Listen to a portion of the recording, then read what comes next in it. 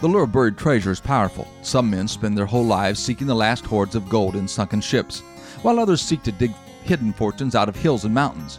They are all driven by the desire for instant wealth and fame. The most famous buried treasure is perhaps the famous Pit of Gold on Oak Island, a few miles off the coast of Nova Scotia. Supposedly, the notorious Captain Kidd dug a shaft straight down into the island. It is reputed to be 120 feet deep, which means that the very bottom is more than 40 feet below sea level. Legend tells us that Captain Kidd placed a fabulous cache of Spanish gold there, then filled in the shaft. Many have tried to recover this pirate's gold, but to no avail. Captain Kidd was a very clever man, for he built secret side tunnels to the sea. As searchers dig down, they uncover these side tunnels, and the sea comes flooding in.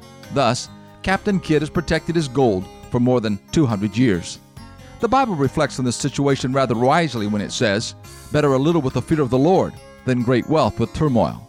The greatest and most meaningful things in life are not usually things. Jesus said, "Seek first His kingdom," and He would make sure that we had all these other things that we needed. This is Bill Hostler with today's Key to Confident Living. Scripts for these programs are sold in book form by calling toll-free 1-888-333-KEYS.